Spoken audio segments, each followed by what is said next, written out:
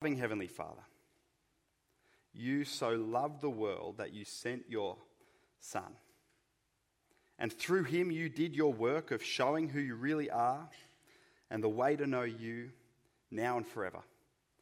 And you promise even in this passage to continue that work. So please do it tonight. Help us to understand what Jesus says in this part of the Bible. Teach us the way to you and the way to heaven. And please do the even greater work of bringing people to accept that way and believe in Jesus. And I ask in Jesus' name for your glory. Amen.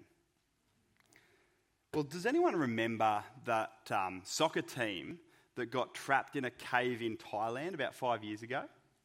Does anyone know what I'm talking about there? 12 boys, ages 11 to 16, their 25-year-old coach, they went deep into a cave.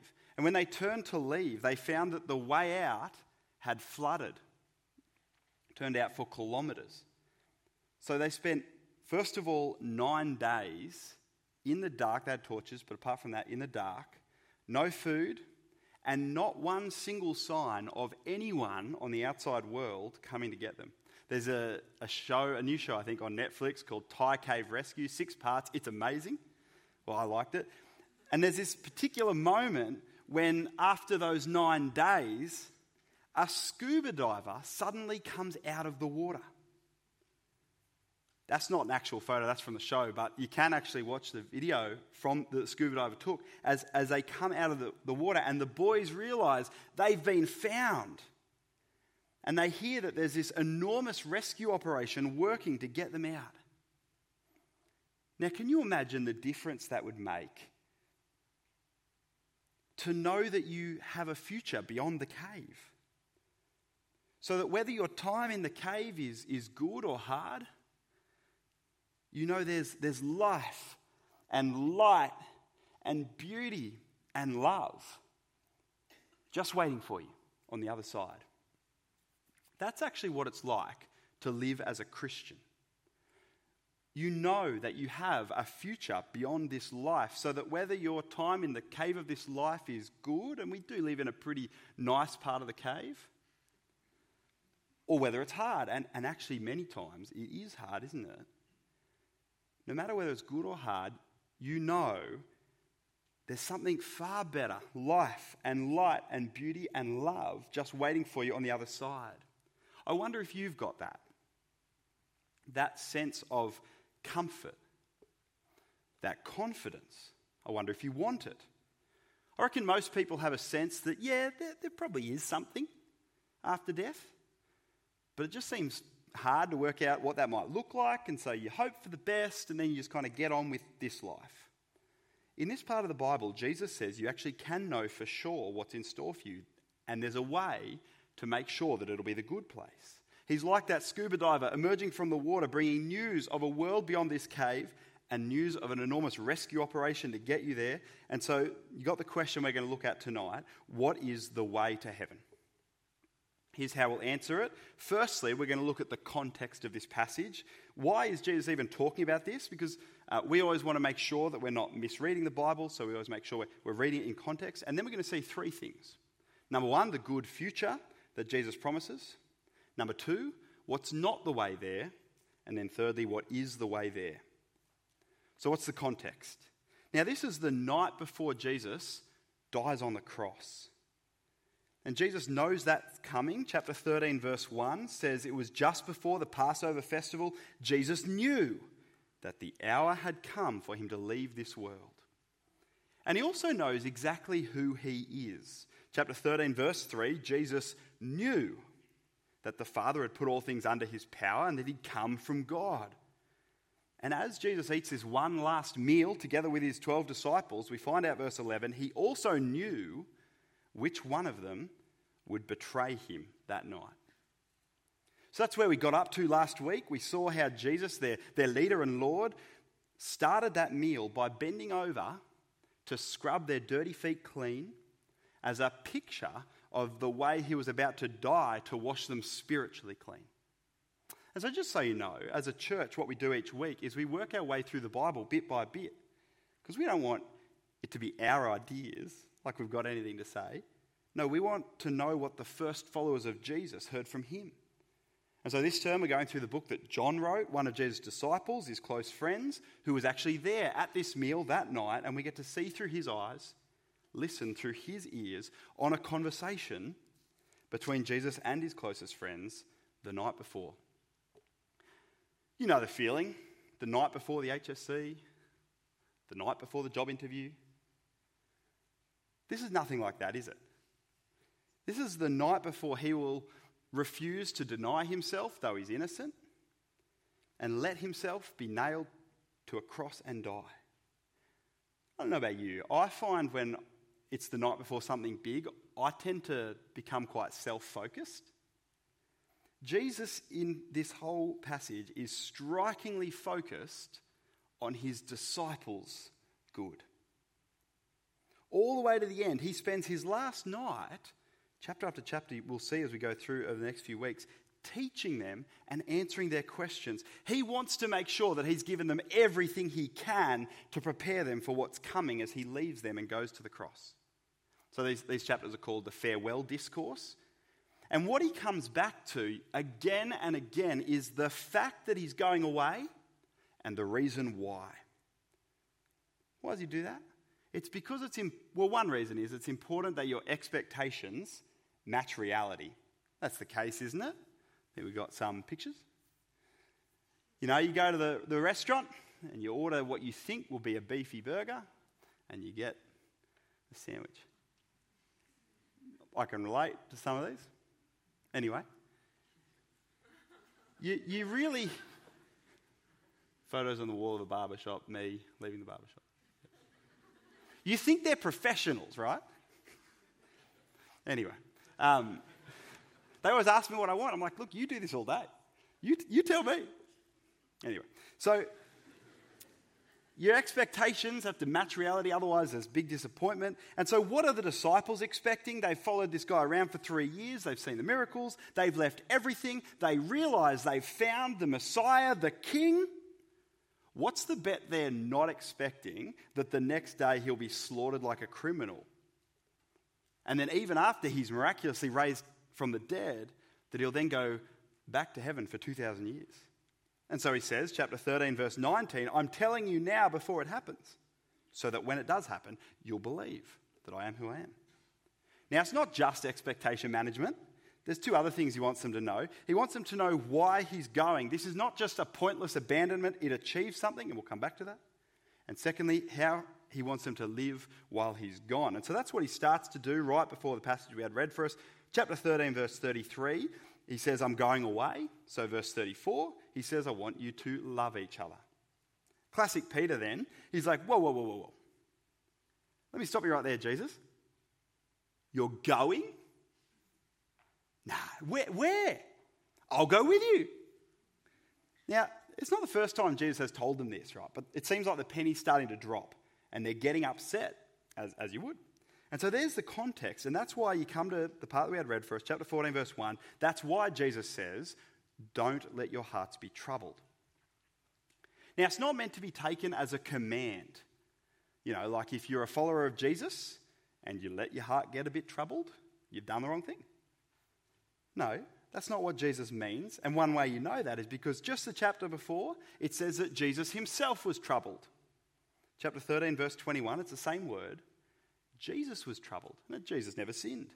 And so it's not a sin to feel the weight of weighty things. He's not wagging his finger at them. He's encouraging them. Don't worry. You don't have to worry. And then he explains why. And the reason is the first thing we're going to see in Jesus' words here. Number one, the good future that Jesus offers. So look what Jesus says, verse 2. My Father's house has many rooms. If that were not so, would I have told you that I'm going there to prepare a place for you? And if I go and prepare a place for you, I will come back and take you to be with me, that you may also be where I am. So what's he say there? Break it down, very simple. He's going away, then he's coming back to get them, and then he'll take them to a place called his Father's house. So where's he going? Well, that's where the context helps, doesn't it? We know that from this point, he goes to the cross. And he dies and he's buried. Then he's raised to life and he's with them again for a few weeks. But before long, he leaves them again and goes to be with his Father in heaven. And he promises that one day he will return to bring about Judgment Day, to raise his people from the dead, and to live forever with him in the new creation in heaven. So that's what he means by going. That whole mission that's ahead of him, from dying on the cross to rising, going to the Father until he comes back, that's what we're still waiting for as Christians. And I reckon that gives you the clue. What does he mean by his Father's house? It's the place that he will come back from to then take us to. He's giving us a picture of heaven. The Bible gives lots of different pictures of heaven. The new creation, a new universe, rock solid and perfect. A wedding reception, a party, a feast. And here, Jesus says it's a family home. Warmth, love, belonging. My Father's house. Now, why would it be a comfort for them to hear that it has many rooms? Do you see that in verse 2? He's telling his followers, you won't miss out. There's plenty of space. You know, some religions say that space is limited. Only the top, 144,000 get to be in the inner circle with God. And that's not what Jesus says, is it? It's not some go to be in the house with God, but then the rest get the granny flat, the second-class citizens out the back. My Father's house itself has many rooms. There's plenty of room for you. Now, what does that say about God? He wants you there. He's not a cold and distant God looking for an excuse to keep you out. He's a welcoming God who wants you to be in heaven with him because he made you and he loves you. In fact, he doesn't just want it, he prepares. Verse 2 again, Jesus says, I'm going there to prepare a place for you. When those divers found the boys in the cave, they filmed it. As I said, you can watch it on YouTube. The happiness of both the boys and the rescuers as they see each other for the first time. But after a little while, the boys start to panic because the divers start to walk back into the water. So they explain, one of the boys can speak some English, they explain there's actually a lot that needs to be done to get you out. For you to walk out alive, we've got to go. But we'll be back. That's what Jesus is saying here, isn't it? The whole reason I'm going away is because there's something that's got to be done for you to join me in heaven. And we'll come to what that is. There's a problem that needs to be solved. There's a problem between us and God because of our sin. There's a punishment that must be paid. And so Jesus says, I'm going to the cross to do what you can't, to take your sin on myself, face the punishment that you deserve instead of you so you can walk free. Back to God, back to heaven. We'll come back to that because it's so important. But for now, just notice the good future that Jesus promises. Why do you think he says that to them? What's he trying to do for his disciples as he tells them this? Confidence. He wants his followers to have confidence about their future, not just guessing, not just wishful thinking. Some people say, even some religions teach, that you cannot know for sure if you'll go to heaven. Some religions would say if you say you know for sure, that's a heresy, that's a no-no. But Jesus says this to his followers because he wants them to know for sure. There's space. I'm getting it ready for you. When I come back, I will take you to be with me. What a promise. It is possible to know for sure where you're going. Verse 4, Jesus even says, you know the way to the place where I'm going. And I quite like the disciple Thomas, verse 5. Thomas is the one with the guts to put his doubts into words. Verse 5, Lord, we don't know where you're going. How can we know the way? And Jesus shoots him down. No, he answers this question. So here we go. What's the way to heaven? Verse 6, Jesus answered, I am the way. I am. Jesus is the way to heaven. And it's critical to understand what Jesus does not mean here. So point number 2, what's not the way? He's not saying he shows us the way. It's not that he teaches us the way that we should live if we want to get in. Lots of people think that. He came to tell us to be good. And if we follow his ways, then we can get in. That's not what he's saying. Because the problem is that would actually make me the answer, you the answer. Sure, yeah, Jesus lays out the path, but I'm the one who does it. So I'm going to call that the me way. And I reckon most Aussies, deep down, have a version of the me way. I reckon I'll get in because I've been a good bloke. I actually don't think that, but that's what a lot of people think. I reckon I'll get in because I've been a good bloke, because I've done, because I. At the end of the day, I'm trusting in me. In fact, every religion in the world is a variation on the me way. It's me following the way Buddha taught, the Eightfold Path. It's me following Muhammad's teachings about submitting to Allah and doing righteous deeds. Jesus doesn't say that. In fact, he says the opposite. Look again at verse 6. He makes a far bigger claim than any other religious leader does. Not, I will show you the way. I am the way. That's crazy talk. Imagine if I stood here and said, I am the way to heaven. A man named C.S. Lewis said that when you see what Jesus actually said, you know the one thing you can't say about him? You can't say he's a good teacher, just a good teacher. He's either out of his mind and like evil, or it's true. There's no other option, is there? And everything else he says is so insightful. And his conduct is so beautiful. He can't be out of his mind. So let me show you why it's true. We can't do it the me way. We're just not as good as we think we are. We'll never measure up to the standard. That's one way I think God's been kind to me. I've never had any trouble believing I'm a sinner. There's just too much evidence of my sin. Now, if you only compare yourself to other sinners, which is our experience bumping around the world day to day, you could convince yourself you're not that bad. But Jesus is like the mature age student. Did you ever have one of them in your uni class? You think you're doing well. I mean, you've hardly done any of the readings, but you've done more than they did. There's too much. No one could possibly read all of that. But then down the front, with their binder, the mature age student who's got 3 kids and a full-time job, somehow they've done every single one of them. And it just turns out I'm a slacker.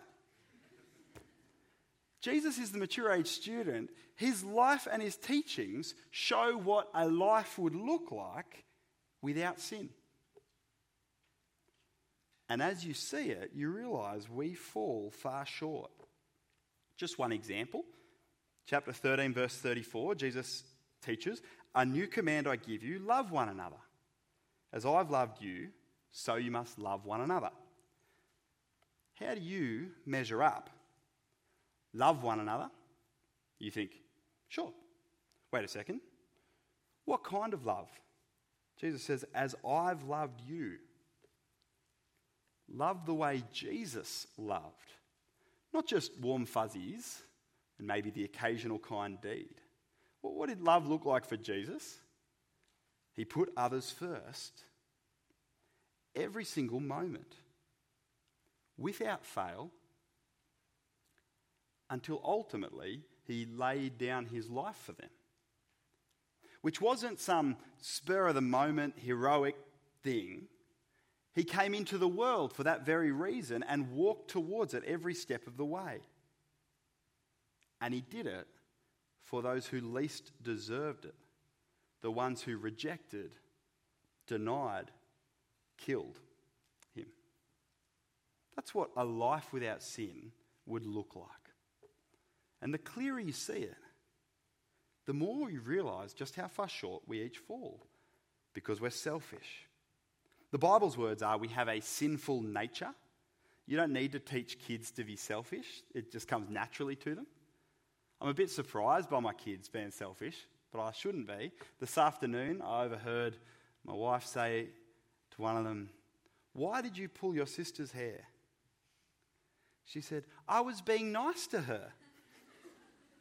Reality distortion, eh? Now, if you're not convinced that you can't do it, just try it for one day. Try to go one day without a single selfish action or word or thought. But worse, sin is not just against our neighbour. It's against God, the God who made us and gave the command. That's actually what makes sin so serious, because ultimately it's against him. I'll give you an illustration. I stole this from, I think, Dave Jensen. If you're playing footy and you punch another player, what happens? Probably get sent off. But if the ref comes over and you punch the ref, now security or the police will come. So what if you punch the police? Well, then you've got to go to court. And if at that point you walk up to the magistrate, what is it that makes that more serious? It's the importance of the person, the authority. Well, our sin, your sin, my sin, is against the God of the universe. God is a just God who punishes evil. In fact, if he ignored evil, that would be evil for him to do. And so the Bible says we are actually storing up punishment for ourselves. That's the problem.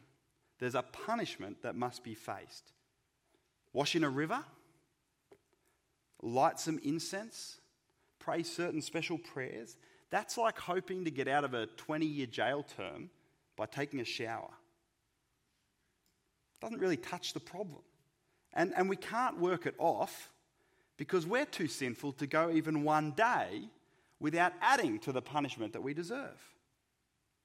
Now, how's that for a cold, hard dose of reality? Welcome to church. But we need to hear it, or we will never let go of the me way. It doesn't work, we can't do it, and it actually doesn't deal with the real problem, the punishment. Come back to the Thai cave. They tried to get themselves out, as of course you would, 9 days in the dark.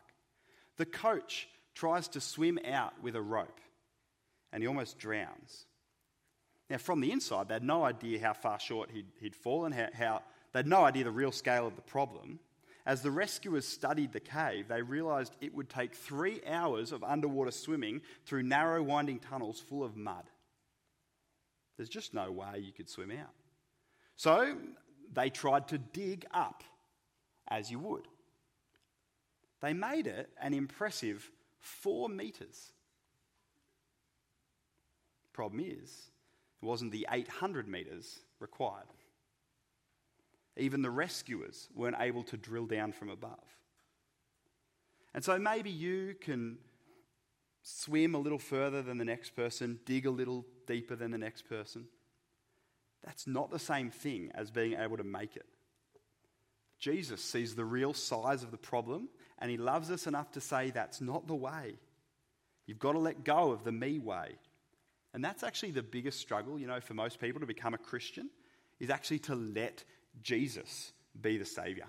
Because we're like Peter, the disciple at the end of chapter 13, who says, verse 37, "Lord, why can't I follow you? I'll lay down my life for you." I just love it. He's so impressed by Jesus, he thinks, I'll do anything for this guy. And that's charming, isn't it? But the problem is, Jesus actually knows the future. He knows what will happen. Verse 38, Jesus answered, "Will you really lay down your life for me? Very truly I tell you, before the rooster crows, you will disown me 3 times. And that's what happens. As Jesus courageously walks towards his death, Peter loses his cool and denies even knowing Jesus 3 times in one night. Peter overrates himself, just like we do. And he actually gets it exactly backwards, doesn't he? "I'll die for you." No, Peter, you'll fail me, which is why I'm dying for you. And listen, it's at this exact moment when Jesus says to him, "I know you will fail me," that he promises him, "And I've got a place for you in heaven." They're the very next words out of his mouth, the very next verses. Isn't that beautiful? That is Christianity. To the exact people that Jesus knows will fail him, he promises heaven. Brothers and sisters, if you have come to Jesus, he knows all the ways that you have failed him already and all the ways that you will fail him in the future. And he still says, I will take you to be with me, that you may also be where I am. Now, how can that be? It's because the way is not about you at all. It's not the me way. Third point, and we'll finish with this. Jesus is the way. Bit corny, isn't it? Not the me way, the he way. Maybe it's memorable, I don't know. Jesus is the way. Verse 6, he says, I am the way. Now how? How is he the way? Well, he's already told us, verse 2 and 3. It's the reason he's going. The reason is, the reason that he'll die on the cross in a few hours is to prepare a place for you, to make it possible for you to be there. You see, we saw the problem. There's a punishment that needs to be paid. Jesus died to pay it. God so loves the world that he sent his Son, who so loves the world that he wanted to come. And God takes our sins and puts them onto Jesus and punishes him instead of us, so that the debt is paid and we can walk free. That is how Jesus makes it possible for you to be in heaven, even though he knows you have and will fail him. That is why he says, I am the way, and that's why there's no other way. Verse 6 again, Jesus answered, I am the way, the truth, and the life. No one comes to the Father except through me. Let me be clear, at the risk of being offensive. He is saying no other religion is true religion. No other religion gets you to God. The Islamic faith will not get anybody to heaven. The Buddhist faith will not get anybody to heaven. The Hindu faith will not save anybody. Wrong versions of Christianity that twist the Bible will not save anybody. Now, I possibly just said the most offensive thing you could say in our culture. No other religion gets you to God or heaven. But if it's true, it's just a fact. And it would be unloving not to say it. Do you know how the Thai cave rescue ended? Don't spoil it if you know. They tried everything. Water pumps, tunnelling in, nothing worked. They even thought of trying to teach them to scuba dive, but they can't swim. And the passages are so tight, only experts can do it. And the boys can't even wear the scuba gear without panicking and ripping it off. There's an 11-year-old. Yeah. They worked out they only had one option. They had to swim them out, but to stop them panicking and ripping off the scuba mask, they would use anaesthetic to knock them unconscious. They would tie their hands so that if they did wake up, they couldn't rip off their mask. And I think it's the case. There's only one scuba diving anaesthetist in the whole world, a guy called Richard Harris. He's an Australian. And they all made it out. Amazing. Can you imagine letting someone knock you unconscious, tie you up, and drag you unconscious for 3 hours underwater? Some of them are a bit hesitant. Now, if Richard Harris said, you need to understand, this is the only way out. No one gets home except through me. Do you get angry with him and say, but that's so exclusive? How dare you? No, you say that's loving. They need to know it because there is no other way. They need to know it so they'll choose it. In fact, the right response is, thank you for taking the risk to come and be here, and thank you that there even is a way. Jesus here has the love to say to us, don't you realise I'm doing this because there is no other way? Why would I go to the cross if all you need to do is be good enough or wash in a river. No, we need someone who can live the perfect life so that they don't have their own punishment that they need to pay. And someone who can pay the punishment not just for one other person, but for billions. And there's only one life worth enough to pay that kind of price. God himself. Jesus can do this because he's not just a human, he's God become a man. Look who Jesus says he is, verse 7. If you know me, you know my Father as well. Verse 8, Philip says, show us the Father. Verse 9, Jesus says, don't you know me, Philip? Even after I've been with you such a long time, anyone who has seen me has seen the Father. Wow. When you see Jesus, you see God himself. Verse 10, he continues, I am in the Father and the Father is in me. Now it's weird language. But again, see how closely Jesus links himself to God the Father. In fact, it's everywhere. Verse 2, you believe in God, believe also in me. That's a big claim. He's putting himself on par with God. Now this has been called the Trinity. Have you heard of the Trinity? We're getting into some deep water here. So I thought I'd see if ChatGPT could explain it to us.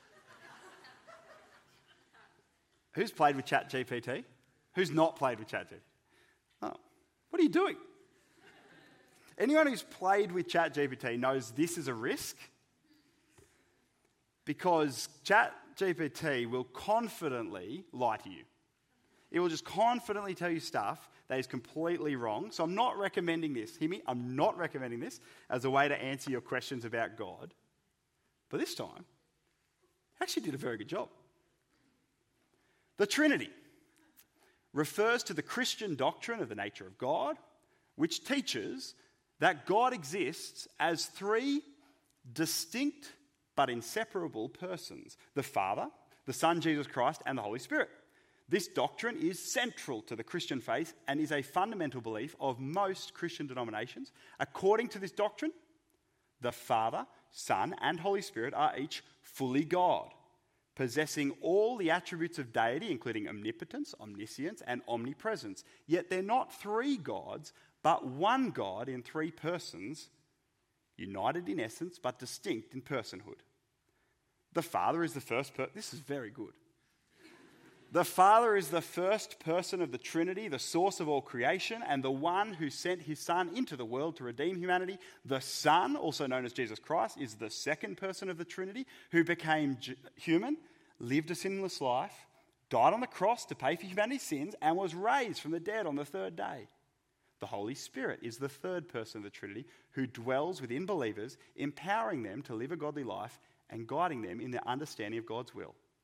The Trinity is a mystery that cannot be fully comprehended by human minds, but it is essential to the Christian faith as it reflects the nature of God as revealed in the Bible. It teaches us that God is not a distant, impersonal force, but a loving and personal God who desires to have a relationship with us. That's extraordinary. Boil it down. Now, I'm not trusting ChatGPT there, but he got it right. He, she, whatever. There's one God who exists in three persons. Father is God, the Son is God, not 1/3 of God, fully God, and the Spirit is God. And it's hard to wrap your head around. Amen? It's very confusing. It's so hard, no one would have made it up. If the Bible had a God that I could easily wrap my mind around, then I'd think we'd made it up. I can't even make sense of this world that is made. And so I would expect that my tiny mind would struggle to comprehend the infinite God who made it. You'd never make this up. It's just what God has told us about himself and revealed it in Jesus.